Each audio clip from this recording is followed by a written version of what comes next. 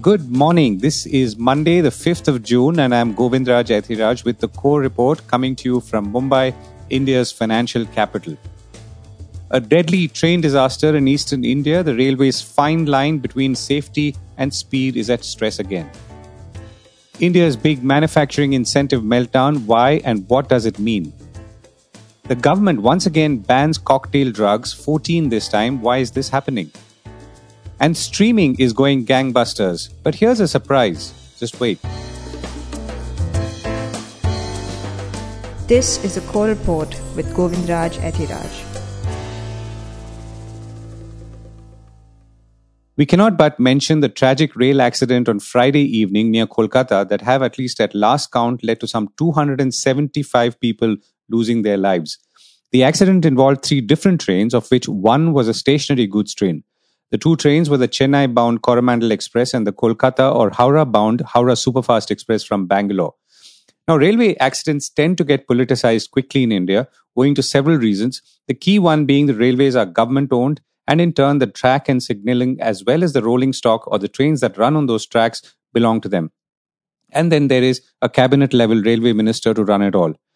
Railway ministers have been prominent, and recent ones have included Mamata Banerjee, Nitish Kumar, and Lalu Prasad Yadav, the first 2 being chief ministers of Bengal and Bihar right now, and Yadav of Bihar much earlier. The present railway minister is Ashwini Vaishnaw, a bureaucrat and technocrat who's worked in government and in the private sector, including in firms like General Electric. Investigations are on to establish what caused the accident, including, I suppose, if human error or some human role was involved. As that happens, one obviously hopes that while the railways will refocus their energies on maintenance and modernization of track and signaling for safety, they don't lose focus on speed. Remember, both the trains that collided on Friday were running at over 100 kilometers per hour, as they should. B. Rajaram, who succeeded E. Sridharan, the famous metro man at the Konkan Railway Corporation, which manages the 741-kilometer West Coast line from Mumbai to Mangalore, once told me in an interview that making trains run fast was a challenge at many levels. It is always easier to go slow because it will be safer, he said. At that point, he wanted trains on the Konkan Railway to do the Mumbai-Goa run in about 8 hours. The train could do it, but the railway bureaucracy resisted all through. And eventually, the time was extended. The government is rightly trying to speed up trains, including with the Vande Bharat series. The political capital being extracted from each launch may be a little excessive, but faster trains are welcome and needed, as are more comfortable ones, as speed eventually links to economic growth and more specifically pulling people and freight back from roads which are usually faster nowadays. There are 18 Vande Bharat trains with more lined up and are typically day trains. It is indeed unfortunate that trips between Mumbai and Bangalore can still take almost the same time as they did 40 years ago, which is close to 24 hours. Rajaram actually had an interesting and counterintuitive management insight. He felt that increasing speeds of trains, accounting for safety of course, made everything run more efficiently. People in the railway system are more alert and careful when trains are running faster, he said. And that he felt could actually apply to any organization stepping up the pace, so to speak. Meanwhile, a Vande Bharat train, the 19th, was scheduled to be launched between Mumbai and Goa on Saturday and complete the journey in 7 hours 50 minutes, the kind of time Rajaram was aiming for about 20 years ago. The launch was cancelled, understandably, after the big accident in Odisha. Hopefully, it will be on track back soon and safe and fast. Strong medicine again. The government has banned 14 fixed dose combination or FDC drugs on the grounds that there is no therapeutic justification for these medicines. A notification by the Health Ministry says that it is necessary to prohibit the manufacture, sale, or distribution of these FDC under the Drugs and Cosmetics Act of 1940 in the larger public interest. Interestingly, Bloomberg News reported almost at the same time that the United States inspectors have in recent months uncovered wide-ranging lapses at factories run by some of India's biggest pharmaceutical firms, who are exporting to countries like the United States. Dozens of drug makers were apparently issued notices and warning letters by the US Food and Drug Administration, which is increasing visits to Indian factories after the lifting of COVID-19 restrictions last year. The Bloomberg report said inspectors detailed unsanitary conditions in manufacturing plants and poorly trained staff, shredded paperwork, and under-investigated customer complaints and evidence of exporting contaminated drugs to the United States. Now, back to the Indian ban. An FDC is typically a combination of two or more active ingredients, a pharmaceutical term, into a single drug formulation. A common one is nimesulide and paracetamol used for pain and fever. Another one, amoxicillin and bromhexin, used for respiratory tract infections, is also banned. And finally, codeine based formulations used for runny nose, cough, and common cold symptoms. From what I could see, only some of these combinations involve drugs made by some of the major companies. For example, Dolomite by Sun Pharmaceuticals, Sumo by Alchem Laboratories, and Nimica Plus by Ipca Laboratories in the nimesulide plus paracetamol category. Now, you may have come across brands like Codeine, Oscodeine, Rexil B, and Moxpro, reflecting some of the other combinations I mentioned earlier, but the value of these is high. Estimates I came across put them at several thousands of crores. The Business Standard says codeine based formulations alone constitute roughly a 1,000 crore rupee market. The government has been cracking down on FDCs for some time now. In March 2016, it banned 343 of them. Veteran healthcare industry journalist Vikas Dandekar told me that these cocktails get approvals from state level authorities, mostly without the need for what is known as bioequivalence studies. So this ban is a band-aid, he says, not a lasting solution. And unless such drugs are approved by a single centralized drug administration, there is no guarantee such products will not come back. Also, many companies may go to court and get stay orders as they did last time. To get a deeper perspective, I'm joined by Murali Neelakanthan, a lawyer who has worked as global general counsel with brands like Cipla and Glenmark Laboratories in the past. So this has been quite controversial for a very long time, Govind. In 2012 or so, there was a parliamentary standing committee that said we've got lots of drugs that have been introduced without there actually having been a good reason for their existence. So there haven't been clinical trials. No other country in the world is actually producing these kind of strange combinations, and therefore they should be banned. The government made some progress with having a list out and saying these are the irrational combinations. There is no justification for having these combinations. Then obviously all the brands went to court. The court said you should look at it again. The government said, okay, we'll have a committee. The committee came back and said, okay, of this 300 and something, definitely 200 and something are really, really bad. Again, there was a challenge to that saying we've been having these brands for almost 20 or 30 years. Nobody has died. Therefore, the committee is wrong. So this drama has gone on for decades now. And a lot of the well-known combinations that we see, a lot of them don't have any equivalent in any other country. So the question we should be asking, a very common sense question is, if they're so good, why is no other country in the world using them? And if no other country in the world is using them, surely there must be some downside to it. Okay, so those are the two simple common sense questions that people need to ask. Then you have to ask, why is it that they're made in India? If nobody else is making these combinations and selling them, why are these being made in India? Historically, they would add ingredients to get out of price control. Now we got over that loophole. So if any one ingredient is in price control, then the whole combination is in price control. So now it has become a marketing ploy. Rather than taking two medicines, you can take one. Often you realize that you don't need these two medicines in every situation. For example, you may have a cough, but you may not have a fever. You may not have mucus in your throat. You may not have a body ache. You may not have any of those. So actually, you can just take one medicine, one for cough. But if you see a lot of these, they will have pain relief, something to help you with congestion, something to help you with body pain, something to help you sleep. All of these things are put into it to try and make it more marketable. And most of these will be sold by the chemist rather than by prescription. So a common man goes to a chemist, says, I have a cough and cold. The chemist will give you something that suits all occasions, and for a price that would be cheaper than buying 3 or 4 of those separately. So it's become a good marketing gimmick to say buy one, get one free, buy one, get two free. So it keeps going on and on till you get to buy one and get 6 free. And you may think, what is wrong with this, right? I mean, so the common man may think I'm getting more. The danger with this is that we don't know how these combined together will work. 1 and 2 may work, but we don't know how 1, 2, and 3 will work, or 1 and 3 will work. So you keep on adding these things to it. We have done no trials to figure out how these work. Do they have long-term effects? Are they necessary? Do they cause other side effects? For example, codeine, does it cause addiction? We know some of these things and yet we keep using them. That is the issue with it. In the case of codeine, it appears that there is fear of misuse, and manufacturers are saying the opposite, saying that, don't crack down on codeine just because a few people are misusing it. From a medical standpoint, you can do very well without codeine. Is codeine necessary in cough syrup? And we have enough studies to show that we can manage very well without codeine. Then you have to ask the question, if it is not necessary, why are we putting it? Rather than say it is there, it has been there, and misuse can't be an excuse. So we're just looking at the question all wrong. The problem is you don't need codeine, and therefore the problem does not exist. Rather than say we've used codeine for 30 years or 40 years or 50 years, what is the problem with that? Misuse can't be an excuse. The other issue is there is large scale misuse of these products. We found people having crates of this stuff, and it's not a new thing. So from both sides, it is not necessary, and secondly, it is being misused. There's two reasons, therefore, to not have codeine in cough syrup. Right. Going forward, Murli, I can see the marketing allure that you just pointed out.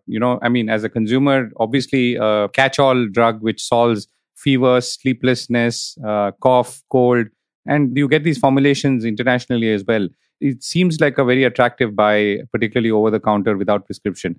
But going forward, how should both consumers and the government and manufacturers look at this? I think we'll have to look at it like the Western world does, which is that each drug has to be looked at separately. Certain combinations, if you want to have them, you have to justify them from a medical standpoint.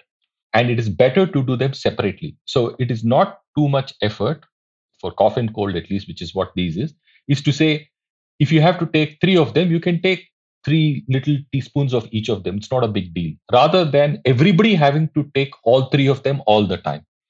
So that's the way to put it out and say certain combinations will be allowed, which is 1 or 2. And then for the others, you just buy more of the stuff. So you buy 1 bottle of this and 1 bottle of that, and you should be fine with it. It ensures that everybody is not consuming everything all the time. There's a large danger with that kind of stuff, especially with this kind of drugs which are effectively sold OTC, even though they should not be. So several of them should not be sold OTC, but they are. The reality of India is that they are. Right. And that's something clearly the government is looking out for as well. Thank you so much for joining us, Murli. And I'm sure this is a live issue that I'm going to keep coming back to.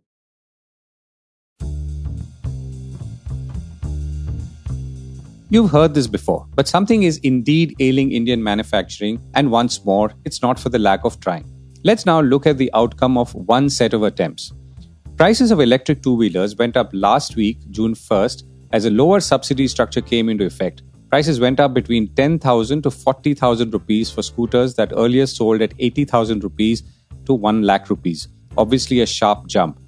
The government and its Ministry of Heavy Industries last month restructured the Faster Adoption and Manufacturing of Electrical Vehicles or FAME scheme. The new structure has reduced the subsidy per electric two-wheeler from 40 to 15%.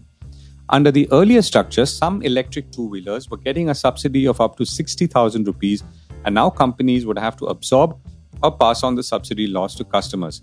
Companies like Bajaj Auto raised prices by 22,000 rupees and Ather Energy by about 10,000 rupees.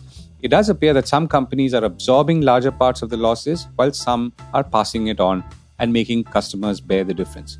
Elsewhere, Samsung Electronics, maker of a whole bunch of electronic products, including mobile phones and televisions and refrigerators and washing machines, may not receive incentives worth 900 crore rupees, which it claimed for achieving additional sales worth 15,000 crore rupees in the year 2021, the Economic Times has said. Now, to be eligible for these incentives, Samsung had to produce handsets or mobile phone handsets with a factory cost exceeding 15,000 rupees.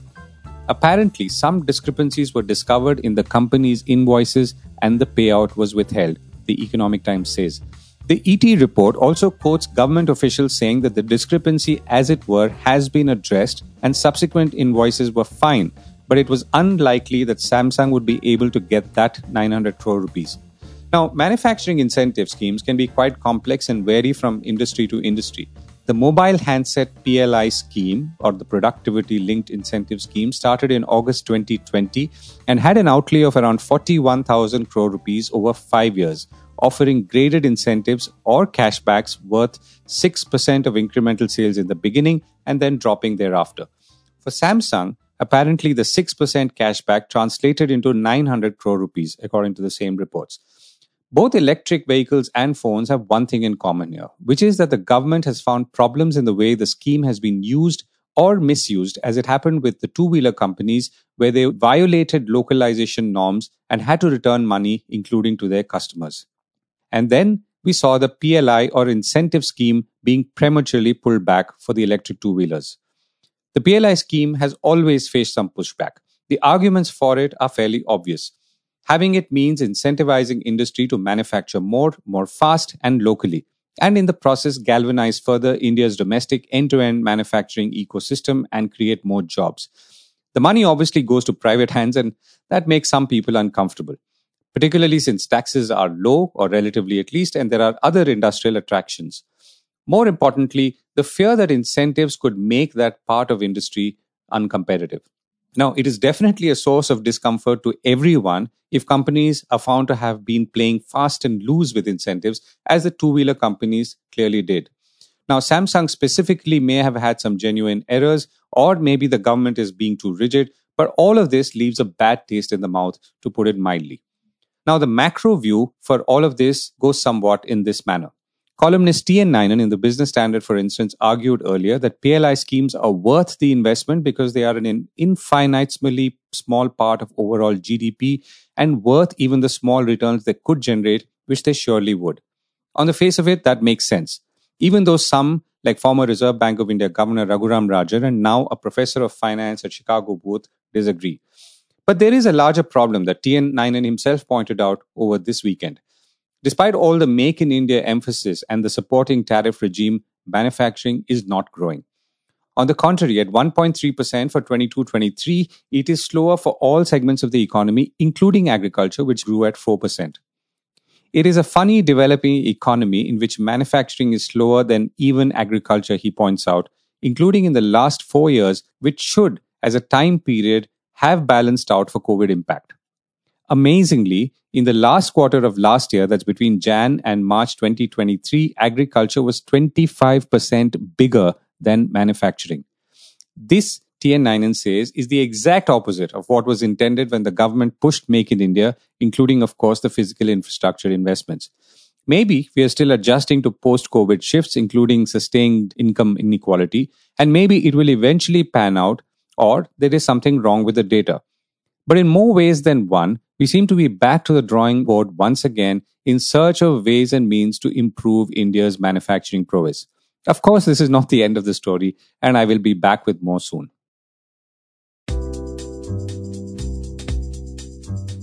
Is it streaming or good old television? Some 32 million people watched IPL simultaneously on Reliance-owned JioCinema, an app that runs on mobiles as well as television sets. This is a record, as were, of course, the overall IPL numbers, a testament to cricket, its popularity, the format, and the viewing of it.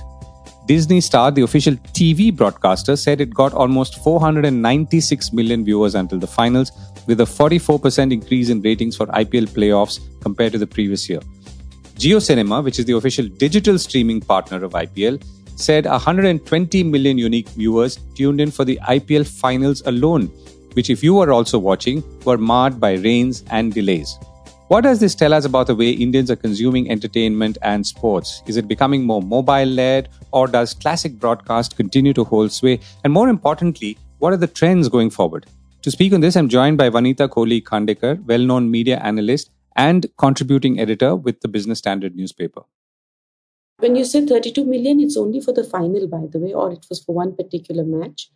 At the aggregate level, so far, we don't have the final figures for May. We have the figures for April. IPL on JioCinema has done about 141 million unique visitors. At its peak, it did about 163 million on Disney Hotstar. So I'd like to see the May figures before we sort of pronounce any winners in terms of audience numbers. TV's done exceedingly well from the numbers that were released by BARC and by Disney, 492 million viewers. So it has exceeded the numbers of IPL 22. So everybody's done very well. We're talking about a 600 million plus viewership across TV and digital. As far as revenues is concerned, again, from the analysis that I have available from Media Partners Asia, it looks like digital will do better revenues this time. It should get about 60% of, I think they predicted about 4,500 crore for IPL 23. I'm sorry, but this is the skeptic in me, but nobody will still make money on this because they're spending something like 10,000 crore just on the rights. And I'm not talking operating costs. I'm not talking marketing costs, nothing. So I would hold my horses because the last IPL at the end of all that fuss, 5 years made just over 2,300 crore. So, okay, so we'll come to the ad dollars, which seems to be significant in its own way. But from a viewership point of view, has either side cannibalized into the other, which is digital into broadcast or the other way around, or have both grown? No, both seem to have grown as far as I'm concerned because remember, all media coexists. TV didn't kill newspapers, TV didn't kill cinema. Everybody's share keeps changing, but they all continue to coexist. Even when you look at the most difficult newspaper markets in the world, in developed markets, tell me any major newspaper brands which have died. They haven't. So media tends to coexist. Their shares and their audience sizes and attentions may vary.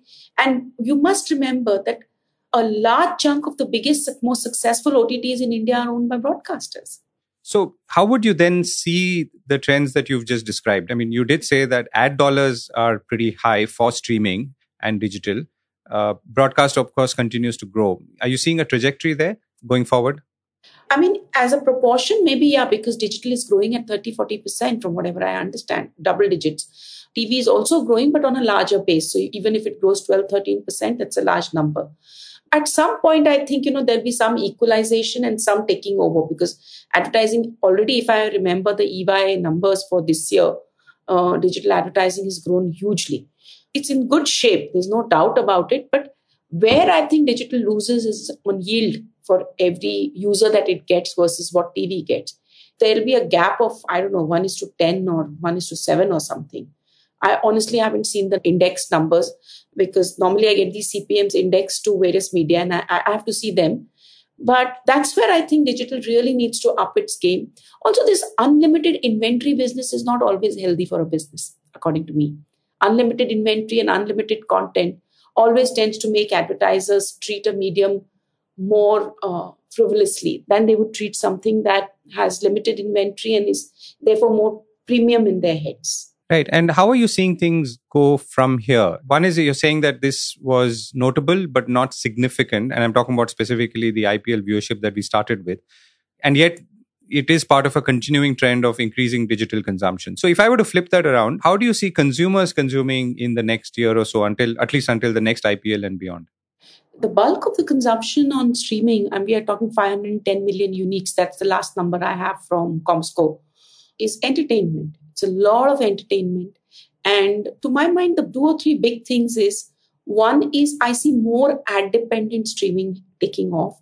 So not just YouTube. YouTube, of course, is the biggest elephant in the room and they're like 10-12,000 crore in terms of advertising alone.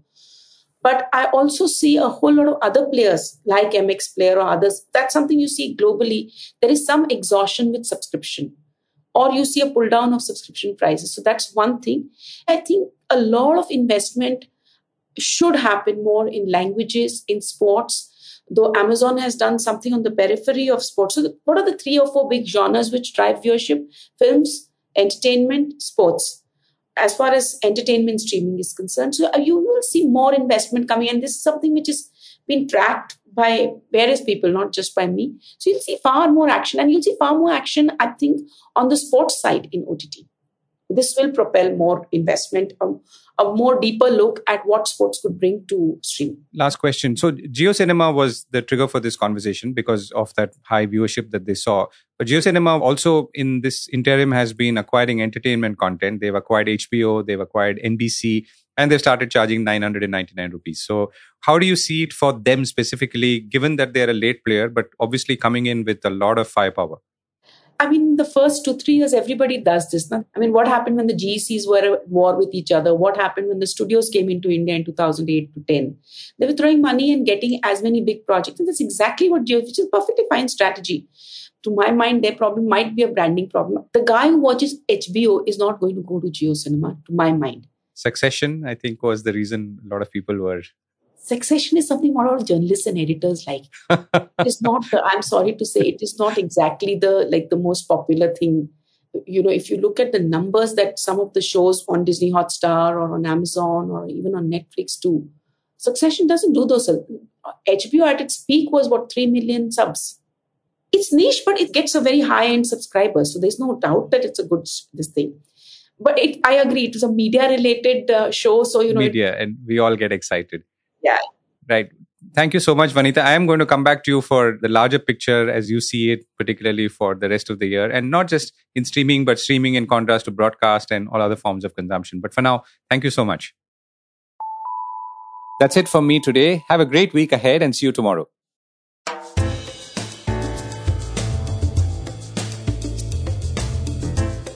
This was the Core Report with me, Govindraj Ethiraj. Do stay connected with more of our coverage at the Core. You can check out our website or sign up to our newsletter at www.thecore.in. That is www.thecore.in, or follow us on LinkedIn, Twitter, and Facebook as well. Now, we would love your feedback on how we can make business more interesting and relevant to you, including our reporting on India's vibrant manufacturing sector. Write to us at feedback@thecore.in. Thank you for listening.